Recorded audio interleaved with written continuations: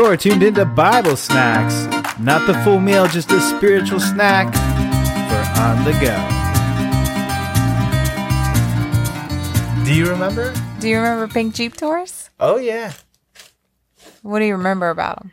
I remember that it was a custom outfitted Jeep where it actually extends longer than a normal Jeep, right? And that's where we got to sit. Yeah. Okay, so we should probably tell people what it is. It's a Pink Jeep Tour. Yeah. In Arizona, they have this thing called the Pink Jeep Tour, and we decided to try it out. A couple people recommended it, so we're like, hey, we're here, why not? And it was awesome. I mean, was. Gorgeous views. They got us up to top of some mountains, and it was insane. And just being in a Jeep like that, I've never gone off-roading before. So our tour guide, his name was Jesse, and he was pretty awesome. One thing in particular stands out, though. It sticks in my mind, and there's this one hill that, as we were driving by it, and it didn't look like a really big deal, a really big hill. I was like, okay, he's like, we're going to go down that in a second. And you and I got to sit in the back of the Jeep, and all these other couples were on the sides. And we got the best view. Yeah, and as soon as we came up over top of that hill, we were like, oh, snap. Yeah, it literally felt like we were going to fall out of the Jeep going down this hill. Yeah. Like, it was incredible.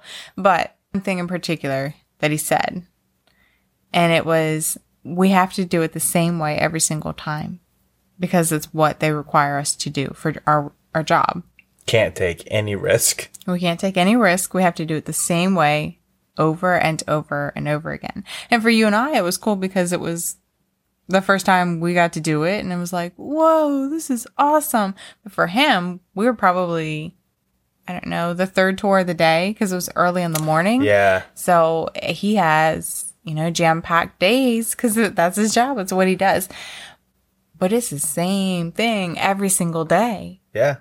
In and out. I mean, well, it's the same for like when you go to Disney World and you go on like the Jungle Cruise or the Safari trip or something. Right. And they have to give their little narration every trip. For us, first time, it's entirely new. You're like hanging on their every word. For them, this is like the 150th tour they've done today, and they're going to do it all week long. So I would think that there's a part of it that, it's exciting to us as something new, but to them doing it, it just becomes the same old thing over and over and over again. And they know every twist, every turn, every bump, where to take it slow, where to speed it up. Just another day. Got to do the same way every time. Yeah. So what if we switch things up? You mean like if we did church a little differently, we stepped outside of the routine and maybe sat in a different pew, or... Yeah, of course. Or instead of playing 3 songs, played 2 songs? Or 5? Or did the mix and mingle first and then played a song? Yeah, why not? Because it knocks everybody off of what they're used to. There is a comfort in always doing the same thing. The Pink Jeep Tour, the reason why they have to do the same thing every time is because they can't take risk. Right. Well, it kind of was a risk. I mean, the whole thing. The whole thing can only take so many risks in one day. Yeah. I mean, like you just said, some people find comfort in knowing what to expect, but the problem with that is, and because I want to be clear, there's nothing wrong with order. Right. Our God is a God of order, and so he's not an author of confusion. We know that. So the order is a good thing. It's a good thing to have order, have a way you're going to do service, have a familiar way to do things. But we have to remember that we should still have life in that order. We don't want it to become so steeped in tradition that we're just doing things because that's the way it's always been done. Oh, yeah. That's what we're used to. But you have to remember, too, even though we find comfort in knowing what to expect, God doesn't always do the expected. He works in mysterious ways. So sometimes he likes to switch up because that's what he does to us. He does. He switches it up all the time. And in 2 Peter chapter 1, verse 3, it says, according as his divine power has given unto us all things that pertain unto life and godliness through the knowledge of him that he hath called us to glory and virtue. And so I see the two things that he's given us, life and godliness. I think we could equate that godliness to the order side of things, to where it's good and godly to have this order out of the chaos that we're in. But he's given us life. He's given us that life. And so we can't get so caught up in the order and the tradition that we suck the life out of it. Sure. Because I bet you that the tour guide could have the attitude of same route, same day, just another thing. And instead, he didn't.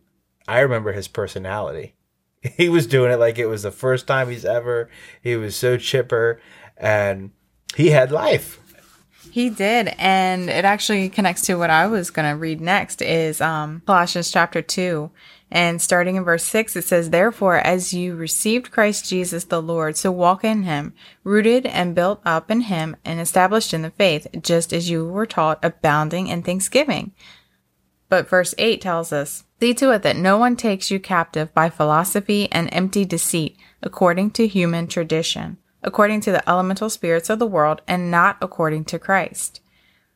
This is the whole chapter is actually titled Alive in Christ. So order is important, but as he goes on to say, see to it that no man takes you captive by human tradition. Yeah. And we see how powerful that is. Like, I joked about it, but sitting in the same pew every Sunday, and if your church doesn't have pews, seats, whatever it is, we've all been there. We sit in the same vicinity spot every Sunday. And there becomes this comfort level to it. And if we walk in and somebody's sitting in our area, it's like, ah. Right. It's called according to the elemental spirits of the world.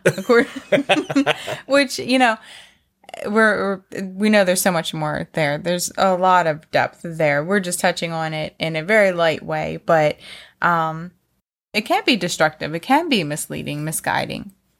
Yeah. I get so stuck in the way things have always been done, instead of saying, hey, what's a new thing? And from what I see is it sucks the life out of things. I mean, and that's where, no, not to criticize any one church, but there are many churches you can go to and you say, well, there's just like no life in that church. And I mean, Revelation referred to it as a dead church. Yeah. And that's where it's like, we don't want to take the life. We don't want to forget about the life we have. We have the godliness, we have the order, but we have life. And like you just said about doing a new thing. And that's been one of my favorite verses lately. And that's in Isaiah 43:19. And actually I'll read 18 because it applies to what we're talking about. Remember ye not the former things, neither consider the things of old. So basically it's saying, like, forget about the way it was always done before. Forget about how it happened in the old days. Right. Verse 19, behold, I will do a new thing. Now it shall spring forth. Shall ye not know it? In other words, will you even notice? Will you perceive it?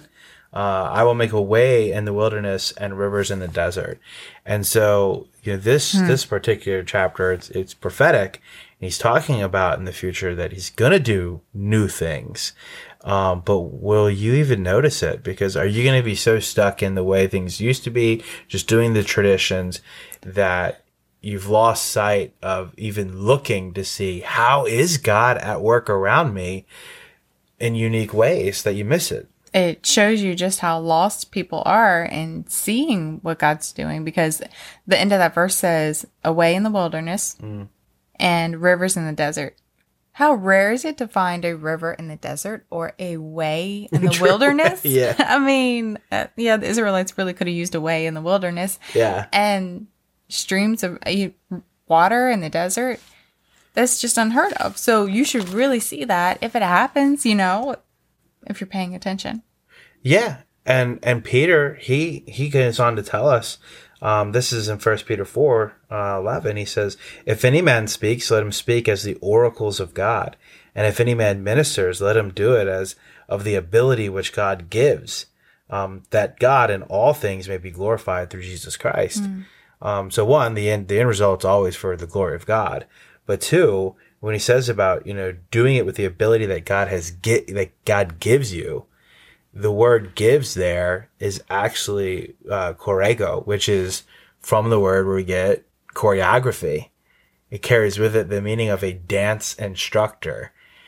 God being the dance instructor, giving you the moves and giving you the ability to do it. And so he's saying, look, whatever you do it with all your heart. Do it with all the ability that God gives you and in a creative way with life. That's right. You can't dance dead. No. So let's bust a move.